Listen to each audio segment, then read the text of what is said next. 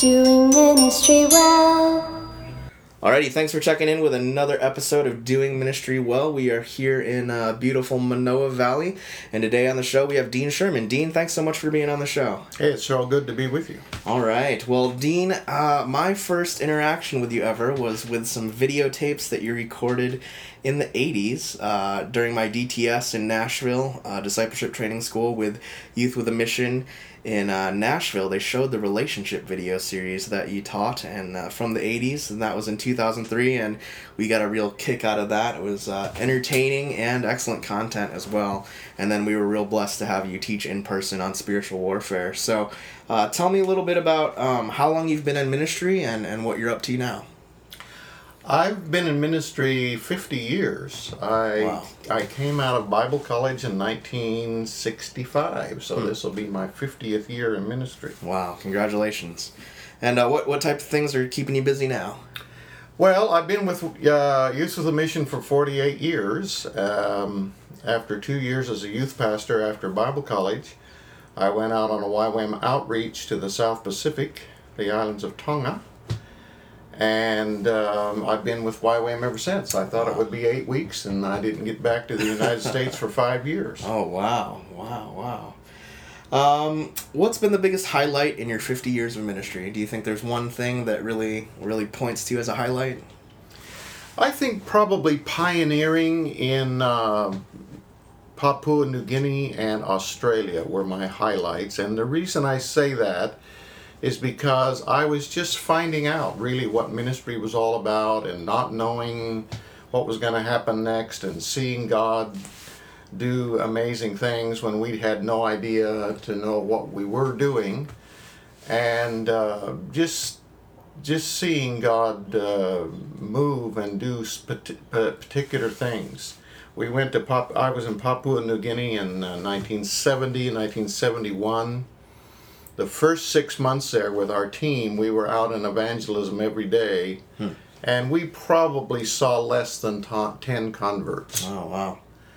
And then, and this is in my spiritual warfare book, but then I went into a time of fasting and prayer in Papua New Guinea, and God gave us some keys about what we should do, and we began to put these keys into practice in a kind of an extreme way, and the Spirit of God just changed everything. And in the first 6 months we only had about 10 converts. In the second 6 months in Papua New Guinea we planted 9 churches. Oh, wow.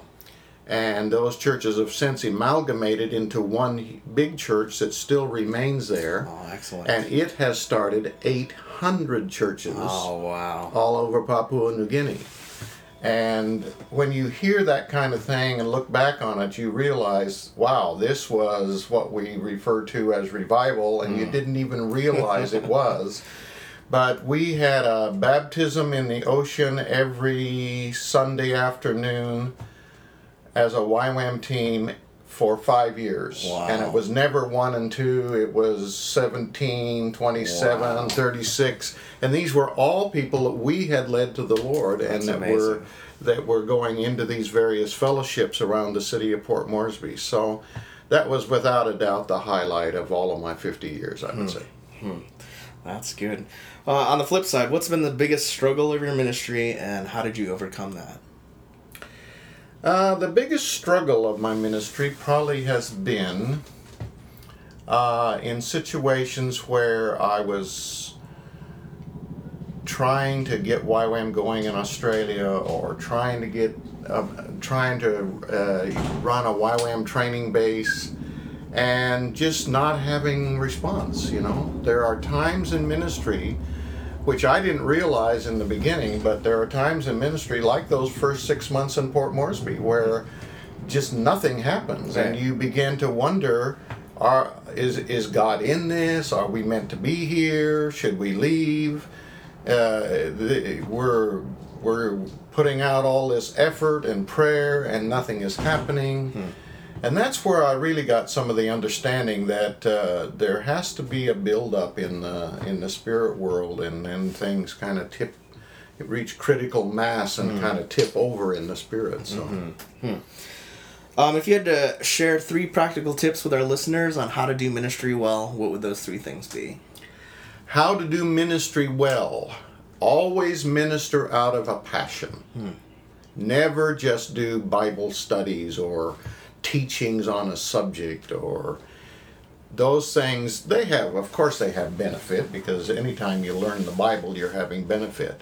But if you want real powerful, life-changing, world-changing ministry, you want to minister out of something that you feel very strongly about.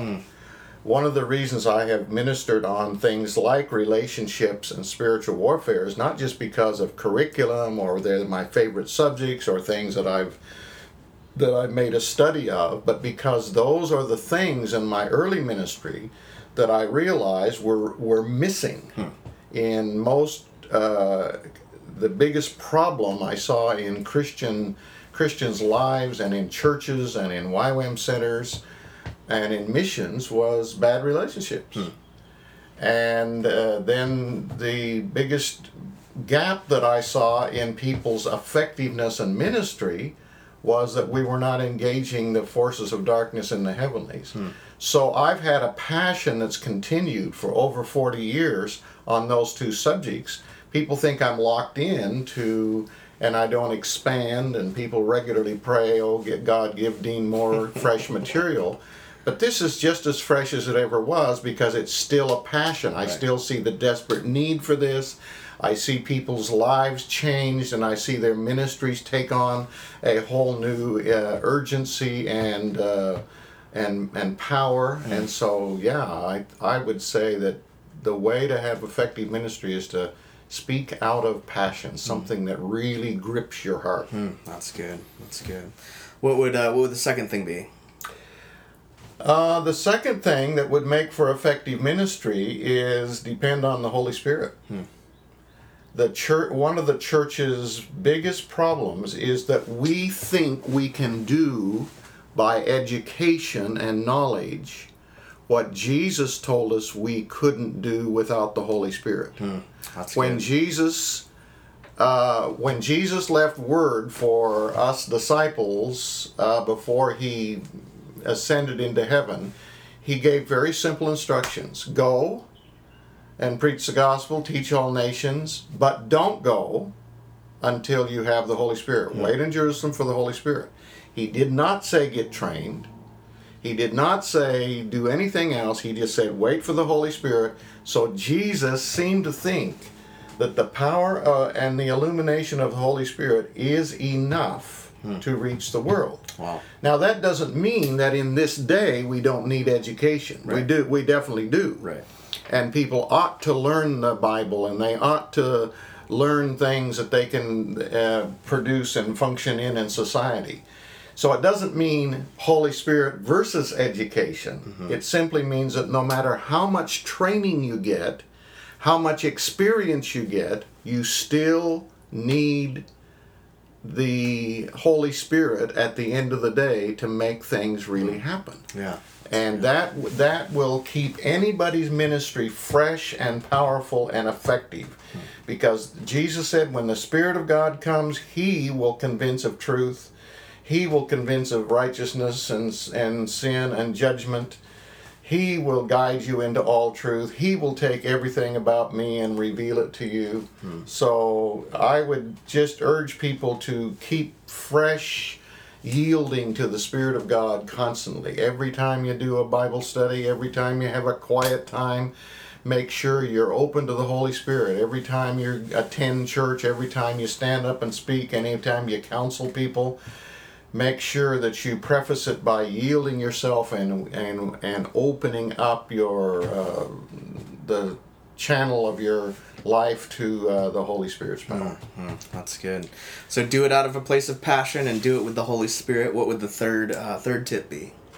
The third tip would be to not look on the things that are seen.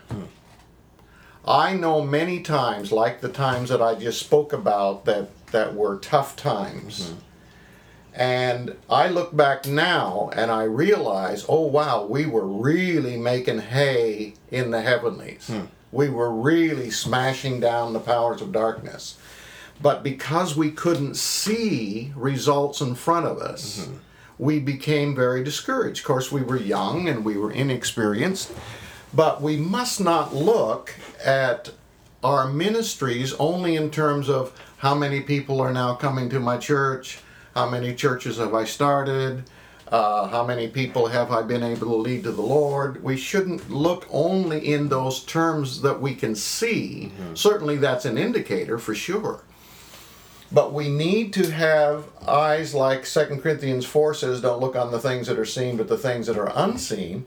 And we need to be able to, particularly as intercessors, we need to be able to look into the heavenlies and see how much darkness you're pushing back and how much strongholds of the enemy you're breaking down, and how much of the Holy Spirit you are releasing. And that's happening as you're in worship and praise. That's happening every time you pray. That's happening as you walk a walk of obedience. That's happening every time you declare the word. You are pushing back darkness. You are breaking down and weakening the strongholds of the enemy, and you're releasing the Spirit of God and the light of God in all of your Christian activities. And what God showed me a long time ago is, if you're going to have an intercessory life and an intercessory ministry, you will not always be the beneficiary of the things that you broke down and released in prayer. Other churches and other groups and other ministries will reap that harvest. You know, Paul said one time to the Corinthians, I watered and Apollos watered, and God gives the increase. Right. And he's going, guys, don't be saying that Apollos was a big time ministry more than me, just because by the time he got here there were more people. Right. Because we each had a part in that happened in the heavenlies. And God said to me a long time ago, YWAM, even as an organization, and there are others of course, is an intercessory calling. And that means that YWAM is being used by God because of our trusting God for finances and trusting God and pushing. We're always pushing through in the spirit world, otherwise we won't eat. And God uses that to break down things in the spirit world and to release the Spirit of God, and then that benefits the whole church in a city or the whole church in a country. And it benefits other ministries, and many times they reap a lot of the results more than the people who have been in the intercessory life and intercessory prayer. That's good. That's good. Last question is just, has there been anything that's been inspiring you lately? Has there been a book, a resource, a person, and anything that's really been inspiring you lately? Oh my. Now I'm going to show how much I don't read, or I don't read enough. The thing that's inspiring me most lately is I'm seeing things like are happening through my old friend Brian Houston down in Sydney, Australia with Hillsong, and how God has given them a platform all across the world, and how they are using the technology and the media and even a kind of a performance-oriented situation, which they get a lot of criticism from. But if you're going to be media-worthy, so that people are attracted to watch something, it's got to be more than a preacher standing up there and droning on. Right. And I just see how that their approach to things has been a real attraction to the millennial generation, and I think all of us should take note of that. And we can't be Hillsong, and we don't have their calling or their anointing, and they may even have some negative things about them, but that's not the issue. The issue is to see what is God doing there, and why is it so effective, and how can I incorporate that. So I really want to cheer on things like that. I'm also inspired by some of my friends that are into things like World Relief. I just spent some time speaking to the World Relief staff back in Baltimore, Maryland, and the leader, CEO of that, Stephen Bauman, has just written a book called Possible, Changing the Way We Change the World. And I am inspired by all of these creative ways to influence in society without being overtly Christian. And again, if you are a real strong fundamentalist in your thinking, you're going to first think that's a compromise. But you see, the world is going to be increasingly anti-Christian and increasingly even maybe violent, like it was in the first 3 centuries, persecuting and killing Christians. And the Christians went underground. Well, I think we're going to have to go underground again, but maybe not in the same way. Not underground in the sense of hiding, but underground in the sense that we don't necessarily wear our Christianity on our forehead or on our sleeve, but we're out there serving society and helping the poor and putting together all kinds of creative ways for society to be self-sufficient and communities to be self-sustaining and helping the environment and doing all of these things that some of the enemies of truth and the enemies of Christianity think is their thing. And if we can work our way to the front of the parade and begin to really take on these things in society that have been considered that belong to the non-Christians, and we begin to lead in this way, people will then be attracted to us like they were attracted to Jesus. And then it's not a big deal really to introduce them to the one who motivates us and whose footsteps we're trying to follow in. You know, that's kind of how Jesus played it. He didn't just stand out there and say, "I'm the Son of God, trust in me." He went out there and fed hungry people and healed people and had compassion on the multitudes and did all of these very practical and human things. And then when people were drawn to him, then they went, "Oh, wow, I guess this guy is the Son of God," and say that's why on the day of Pentecost and later on, a few days later, 5,000 people, 3,000 on the day of Pentecost, because these were people who go, "Oh yeah, I remember that guy, I really liked him," and boom, now they're ready to believe. So I'm inspired by new and creative and almost sneaky ways, never sneaky in the motivational sense, but inobtrusive ways to go kind of under the radar and love and serve our fellow man, almost like a humanist. And then, because we have the Holy Spirit with us, he's going to crunch through the darkness and register in people's minds, hey, this is the way to go. This is the Son of God. This is the way to eternal life and forgiveness. Wow, that's awesome. That's awesome. Dean, thanks so much for being on the show. Would you just close us out by taking some time to pray for our listeners? God, I pray for everybody listening to this right now. I pray that you will line them up, Lord, in what you have for each of them. I pray, Father, that you will fit each person who's listening into what they are created for and what they are gifted for. I pray, Lord, that you'll use whoever they are in their uniqueness, use whatever they've studied, use whatever they've experienced, and God, put them on a track that fits them right down to the ground so that they can accomplish in bringing your kingdom to come and your will to be done to every part of human existence, to every part of society. I pray, Lord, that you'll set them free from thinking everything's got to be done in the traditional Christian church sense, and that they will see ministry by your Spirit and by the power of your truth can go through any vehicle that they are gifted for and called to do. So, Lord, line them up and send them out in all of these different avenues of service for your kingdom's sake. In Jesus' name, amen. Amen. Thanks so much for being on the show, Dean. If you've enjoyed this episode of Doing Ministry Well, you can help us out by rating, commenting, and subscribing on iTunes and sharing this podcast with your friends. Check out the podcast notes to find out more about today's guests and other resources mentioned on this episode. To find out more about Doing Ministry Well, check out our website, www.doingministrywell.com. And if you have any questions, comments, or a suggestion on who we should interview next, email us at doingministrywell@gmail.com. To find out more about me, your host, visit my blog at www.jimjessbaker.com. That's www.jimjess.baker.com. All links are Amazon affiliate links and help us out when you make a purchase through them.